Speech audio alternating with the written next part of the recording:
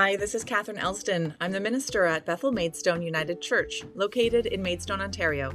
This weekly podcast is a way to deepen your spiritual life and connect with our community.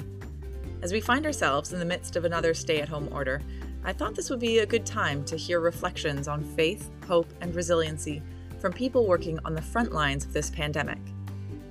In this episode, I speak with Jenny Alderdice, a nurse practitioner working in a local hospital.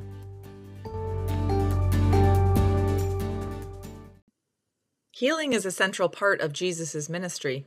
There are many examples of Jesus healing people from physical or psychological illness. In Jesus' day, as is still too often the case today, people with medical conditions were judged and ostracized. Illness was perceived to be a sign of a moral or spiritual failing. The healing Jesus brings, then, is not strictly medical. He returns people to wholeness. In Mark chapter 5, Jesus unexpectedly heals a woman suffering from persistent bleeding. The story goes like this. A large crowd followed and pressed around Jesus, and a woman was there who had been subject to bleeding for 12 years. She had suffered a great deal under the care of many doctors and had spent all she had. Yet instead of getting better, she grew worse.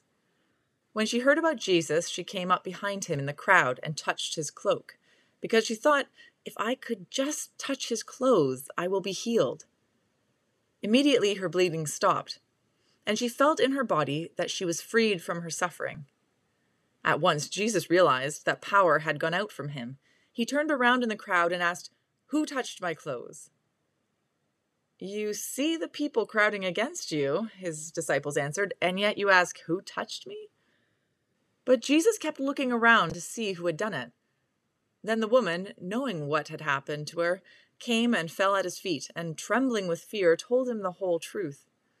He said to her, "Daughter, your faith has healed you. Go in peace and be freed from your suffering." The social and religious stigma associated with her condition would have isolated this woman from her community. Jesus offers holistic healing. He relieves her suffering, as well as offering care and comfort, addressing her as daughter, seeing her as one in the kinship of God. His healing touch has the power to restore life-giving relationships with her family and community. Jesus shows concern for the whole person, desiring healing for the body, mind, and soul. As we'll hear from our guest today, that concern for the care and healing of the mind, body, and soul is still so important, both for patients and their care providers.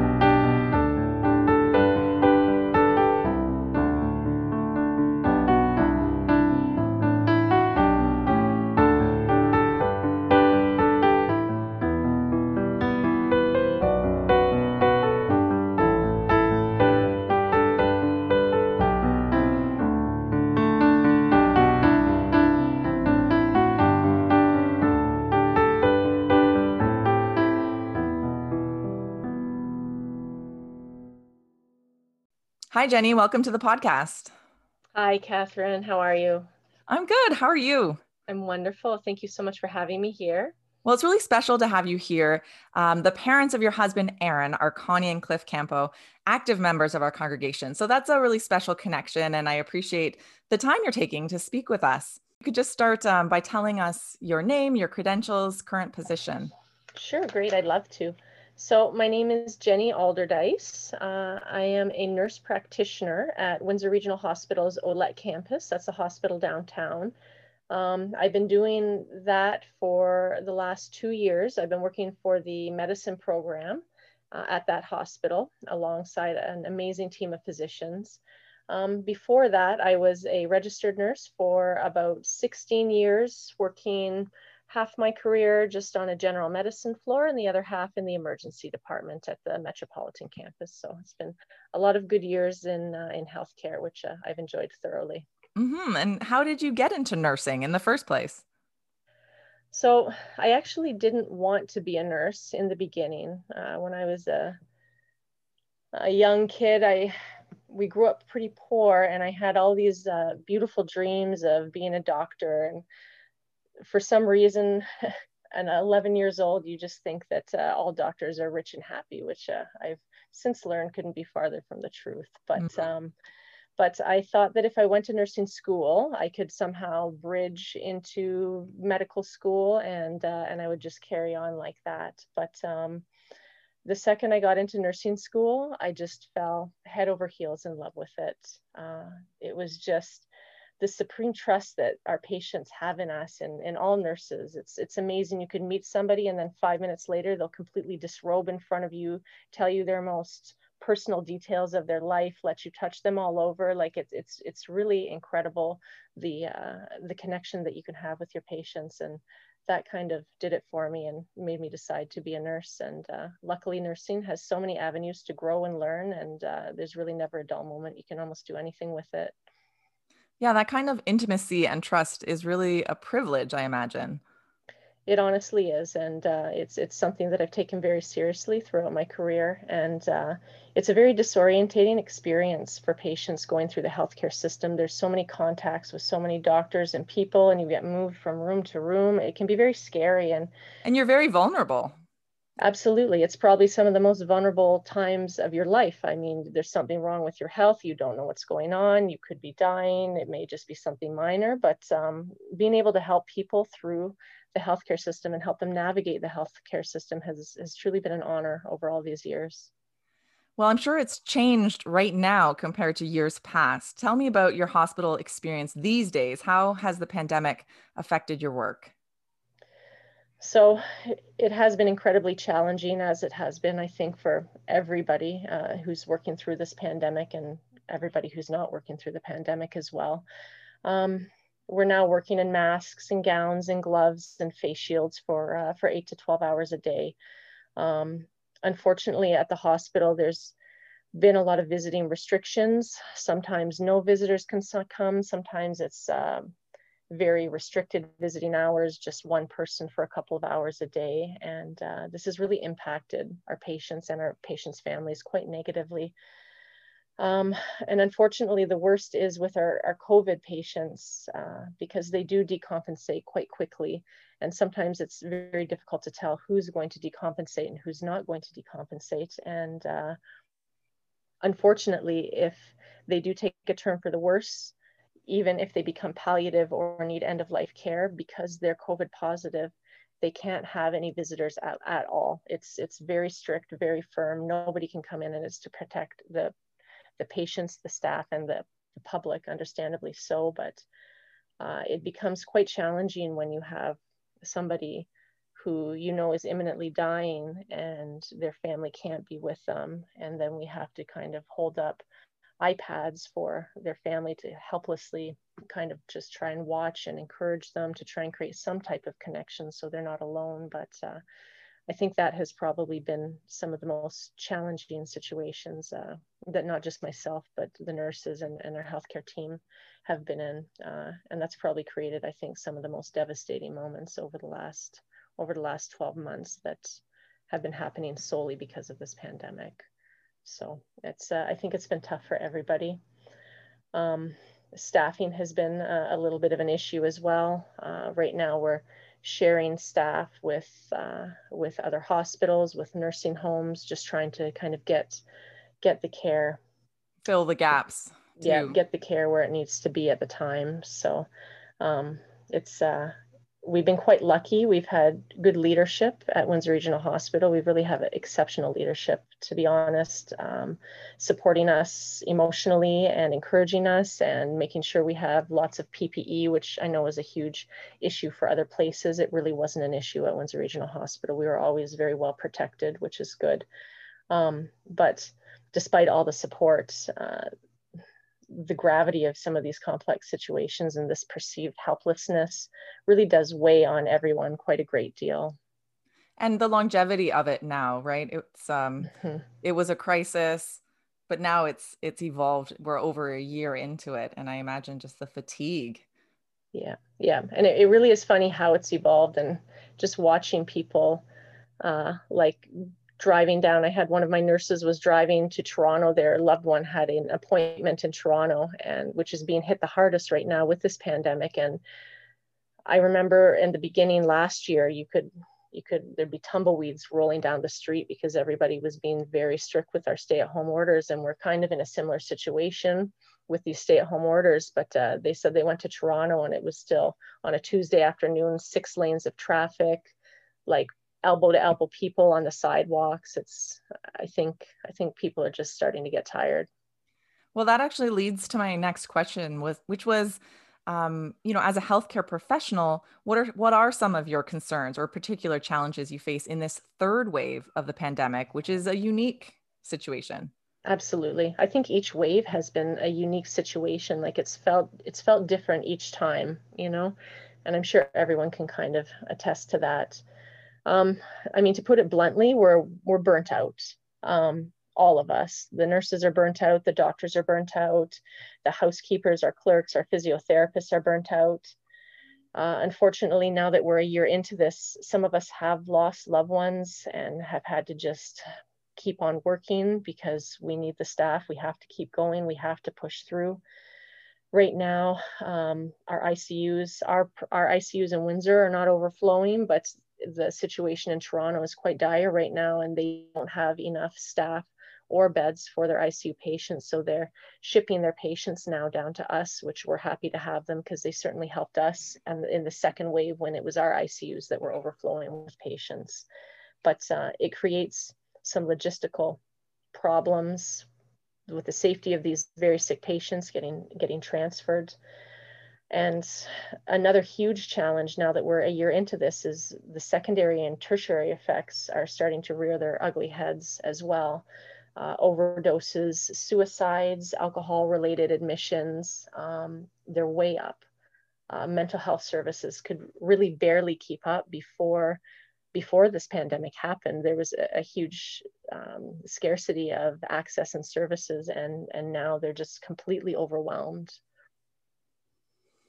Yeah, it's a terrifying situation. And there's also, I'm sure, some folks who have delayed seeking medical assistance because of the pandemic and are coming in sicker. That's, you know what, that's exactly what happened after the second wave. It was almost, we almost got busier once our COVID patients dropped off and became much less.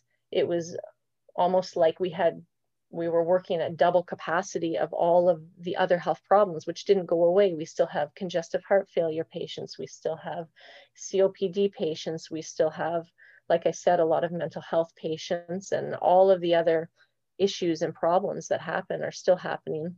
And those patients don't have very good access to their family doctors because a lot of visits are now virtual visits. So physicians aren't having as much hands-on with their patients, which really is important when you're assessing your patient. Yeah, so the impacts of the pandemic are going to extend much beyond this immediate shutdown and the immediate crisis. Absolutely. Absolutely. It's going to be years. I truly think it's going to be years while all of these tertiary effects of the pandemic play themselves out. Even if COVID-19 was to disappear tomorrow, I think there's still going to be devastating effects for years to come as we try to almost catch up and play catch up, trying to support our healthcare system and our community services and our mental health services to try to figure out how to do a better job in the future if this ever happens again. Mm. Well, it has been a year of the unexpected, and I wondered if there was anything about this year's experience that particularly surprised you. So I think in the beginning was my favorite surprise. The pure outpouring of support from the community back in March and April in 2020, when everybody was really listening and everybody was really paying attention and taking the government seriously with what was going on. There would be painted rocks at the hospital. There would be big cardboard cutouts encouraging the nurses and the doctors to keep going, that what we're doing is really important, and that, you know, the public really had our backs, and they were really encouraging us to keep going. You know, you didn't feel as stressed out when you're going into 10 COVID positive patients' room every day treating them, because you felt like you were appreciated, and the risk, it was worth accepting the risk because you were a part of something bigger. And it still goes on, but unfortunately, like we're getting tired. The whole world is just getting tired of this pandemic, and I think a lot of the love and the support has dropped off, which is a bit sad, because it really did make a difference with not just myself, but the team that I work with as well. Well, as you said, I think we are all feeling a level of despair. I think we all hoped that we were going to be farther along at this point. You know, vaccines are rolling out, but people are still getting seriously ill. We're still in lockdown. We're not at the finish line yet. I can only imagine that the level of despair and fatigue you've described must be all the greater, you know, throughout the hospital. So is there anything that you wish people better understood about this public health crisis? So I wish that people would understand that just because it doesn't feel real or feel scary to them right now, it doesn't mean that it's not devastating. This virus is not devastating millions of people across this globe. I've had lots of people reach out to me that have asked me if the pandemic was even real, which is a bit of a slap in the face when, you know, I'm holding up iPads while patients pass away, while their loved ones watch them. You know, it's really such a tragic situation. And until you've gone through it or had somebody go through it, I don't think you realize just how devastating it is until you need to access the health care system and can't get the care you need, or it's compromised, is when you start really realizing the gravity of the situation. I've had a lot of people approach me in regards to vaccinations, and they don't want to get vaccinated because they're, quote, not afraid, or they feel like their age group is less affected, or they don't know anybody who got sick. So it doesn't feel very real to them, and they don't feel like taking the risk of whatever side effect of the vaccine is justifiable. But it's this virus just spreads so quickly. If our vaccinations are truly our only answer to this, unless we're going to spend the rest of our lives in lockdown. The problem is this virus spreads so quickly, it's going to continue to mutate as long as we provide comfortable hosts for it. By vaccinating at least 75% of our population, it's not going to be a comfortable host anymore. When somebody contracts the virus, our bodies can beat it or at least suppress it enough so we don't spread it. The side effects of COVID-19 have already proven to be exponentially deadlier than any side effects of the vaccine. So when you really look at all of the people who've been getting these vaccines and tolerating them well, the risk really doesn't, the risk really does outweigh the benefit of having COVID-19. So what I'm hearing you say is get vaccinated and Yes. follow the restrictions so that it's not further spread while we are trying to catch up with vaccines. Absolutely. I think we're close. We're so close. If we can just develop some herd immunity and just stick it out a little while longer. I know all of us are so tired of this. We want to get back to concerts, and we want to get back to get-togethers, and we want to get back to all of these things. But the way that this vaccine mutates, it's really incredible. And the only way to stop the virus, yeah, sorry, the virus, we have to stop the spread of it to stop the mutations of it. And the vaccines are really the only way, unless we're going to spend the rest of our lives living in our basements alone. Well, as you said, the fatigue and the despair, it's real. And I hope you can tell me what motivates you just to keep doing what you're doing as a nurse practitioner. I think mostly it's my patients.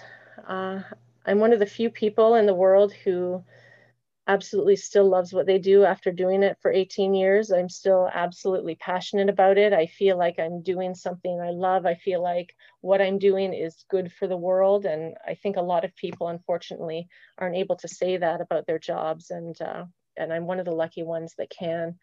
And every day I go into the hospital and I round on my patients, and some of my patients have been there. They've been very sick. They've been in the hospital for months at a time. So I really have the opportunity to get to know them, get to know their families, and just to see their resilience and see them move through not just COVID-19, but a variety of other problems, cancers, all types of things. And just to see their strength to keep going, something to laugh about, something to joke about once after having to lay in this hospital bed for months, it truly is an inspiration, and it's an honor to serve them. So I think they really helped me keep going, especially through this pandemic.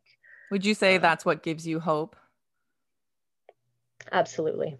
Absolutely. Watching my patients fighting every single day. And even when they've been through the hardest fight, I had a patient the other day ask me about a COVID-19 vaccine. She'd been in the hospital for months and she wanted a vaccine before she went home because she wanted to protect her family, and she was so vulnerable and so sick, and she's still like not thinking of herself, thinking of her family, and trying to do everything she can. And it really is this all in. Everybody, I can't say everybody, but a lot of my patients just really have this all in mentality. They just want to do everything they can to be a part of this, and to try to beat this virus, even from such a sick and vulnerable point of view.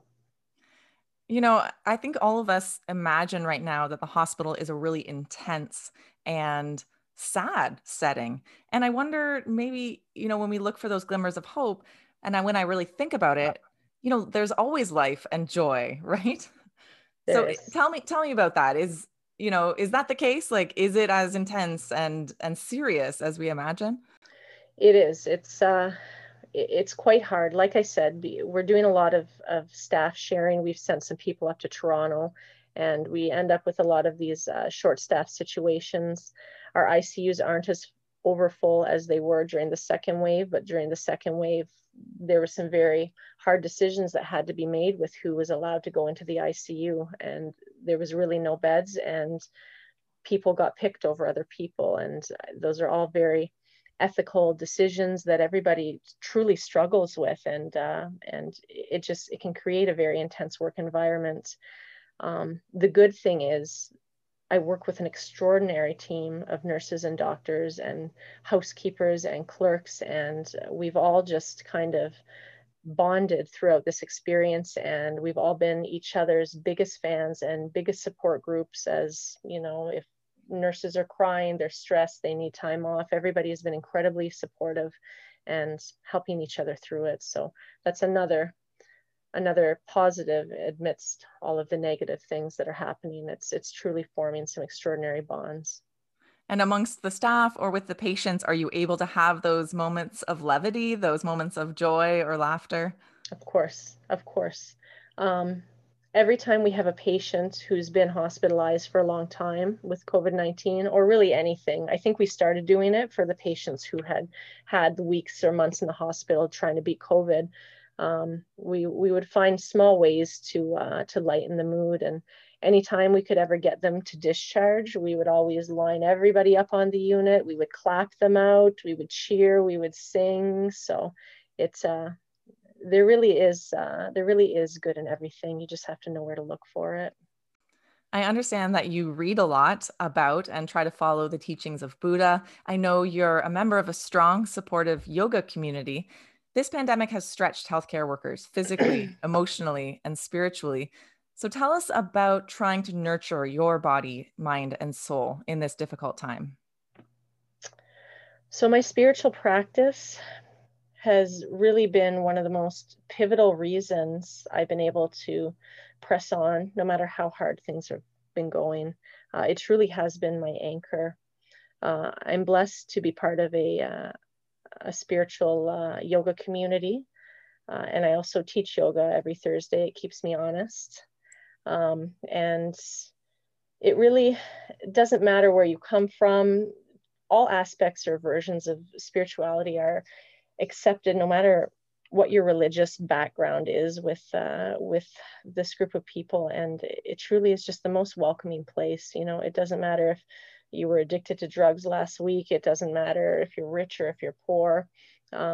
It's a beautiful space that we can get together in and just celebrate some of the things that we've talked about, celebrate life, try to find the positive, try to see the light at the end of the tunnel. And it's helped that I've had a very strong yoga practice since I was young. I practice now probably about 4 times a week. I get up early before work. I practice before work. I meditate daily for about 15 or 20 minutes a day. I'm trying to get it to more, but There's baby only so steps. many minutes in the day. I know. I need to start valuing my meditation more than my sleep, but it's hard to value anything more than sleep as you get older. But it's really helped me gain perspective. And we were talking before the show about my most recent trip, which was a couple of years ago. But I was blessed enough to get myself on an airplane and go to India and live in an ashram for 6 weeks to try and actually take time away from everything in the world. Even my family, God bless them. I took time away from them. I took time away from work just to focus on spirituality, nothing else. And I really didn't follow any type of spiritual path or anything like that at the time. It was something that my soul needed to do, and I did it. And it was probably the best investment of time that I have ever done in my life. It was the best gift I could have ever given myself. It has paid off and served me for 1,000 lifetimes already. Just taking the time to be present and be quiet and find my own spiritual path. And it's truly something that I wish everybody could do. And I think that would really help everybody live happier lives. And face the challenges of everyday life, and especially the challenges of this pandemic. Well, and that's it. And, when I read a lot of books about Buddhism, and Buddha really talks about just trying to accept where you are in life and accept the situations without any judgment, without being angry or happy or sad about it, just to accept that and keep going and understand that everybody's exactly where they're supposed to be in life and to trust in that. And it's also helped me deal with, the hard situations that everyone deals with. Like, for instance, we deal with a lot of verbal abuse at work sometimes, from if patients get angry or families get angry. Especially when I worked in the emergency room, there was the nurses get abused every day, and that's where I practice the most, because reading about Buddhism and having a bit of a spiritual community to converse with, they really help me understand that when patients or anybody lashes out at you, it's usually because they're suffering themselves, and they're just simply transferring that energy. It's not as a personal thing as we all take it. And I think a lot of people are dealing with this in the pandemic. I think there's a lot of lashing out, and if you can learn not to be as reactive to that, it's really such a gift to be able to give yourself. When I was in India, they taught me that the highest form of yoga was to bear insult and injury. And I never really understood it until probably just recently, when I really realized that if you can learn not to internalize something and just keep going, it's really a gift. And that really requires a radical compassion for the other person. And it does. And sometimes these people are complete strangers, right? And it's very difficult to train yourself to have love for a stranger, especially a stranger is somebody who you think's been mean to you or isn't being fair with you. But it really is just something that comes with practice, and I'm by no means there. But yeah, I have my good days and my bad days, and I get crabby with people too. I really try not to, but I think we all have our moments. But the more I practice, the more I just sit and try to be mindful and realize that my words and my actions affect everyone around me, just like theirs affects me. It really comes with time. And I hope, 10 years from now, I'll have an even better understanding of this. Well, radical compassion is at the heart of all major religious traditions. And I think Mm-hmm. what you're talking about, being intentional about it and investing in your own soul, that those are the first steps towards being able to practice it more easily on a daily basis. Absolutely. It's continuity of practice, and it doesn't matter what practice. You don't have to meditate, you don't have to practice yoga even. It's just mindfulness, You have to find something that you're passionate about. And like you said, it's the paths are many, but God is one. And it's, even if you don't want to call it God, just something to believe in, but still have that compassion for it. Even if it's just going for a walk, and a quiet walk, and noticing the leaves on the trees, noticing the bugs on the logs, noticing the animals going around, just giving yourself some time to unplug and be quiet and be mindful, and not focus on all the negative emotions that come up in a day. It doesn't even have to be a structured religion, but just taking some time to be present. I think that anchor, if people could just get something like that to anchor onto, I think it would really benefit them, especially when we face such a difficult pandemic. And unfortunately, we're going to have more dark days, I'm sure. And we really do have to honor and respect our bodies that have kind of carried us through our darkest days and are going to carry us through our darkest days, because it's going to be our responsibility to help other people through their darkest days. And if we don't take care of ourselves with these self-care activities, then we're not going to be able to help other people. We're not going to be able to absorb some people's negativity and respond with kindness. It really is just kind of this cycle where you have to keep practicing and get better at it. Well, Jenny, I thank God that you have found that anchor to get you through the challenging work that you're doing these days. And I thank God that you followed your passion and are serving our community within the healthcare profession in the incredible way that you are. We just give thanks for all of the nursing staff and the doctors and all of the hospital staff who are caring for us in these difficult times. Thank you so much, Catherine, and thank you for inviting me on the show to talk a little bit about this. It's a really great opportunity to share some things that I believe in with all of my heart. So thank you. Thank you.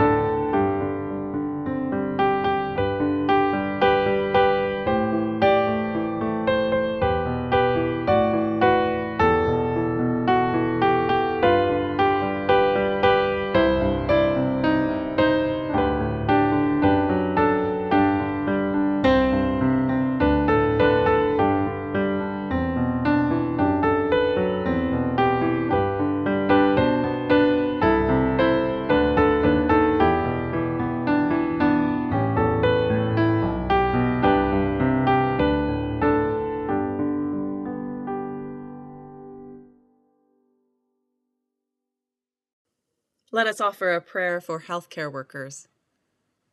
Holy One, we give thanks for those who care for the sick at this difficult time.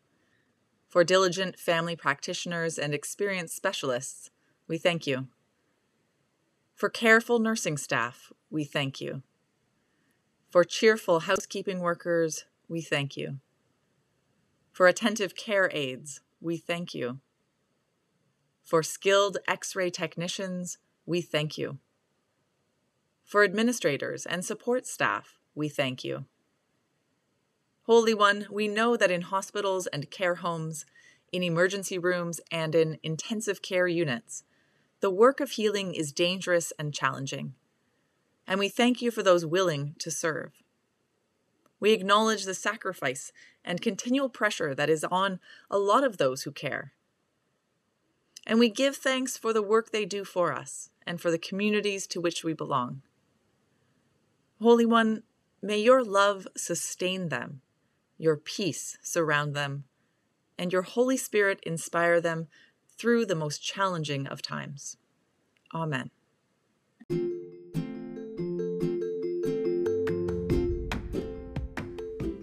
Thank you for listening. You can support this podcast by rating and reviewing it, sharing it with friends, donating to the church, and praying for this ministry. A special thank you to Jenny Alderdice for sharing her thoughts and reflections with us. Join us next time for our final episode in this series, Faith on the Frontlines. Until then, may God bless you and keep you. Amen.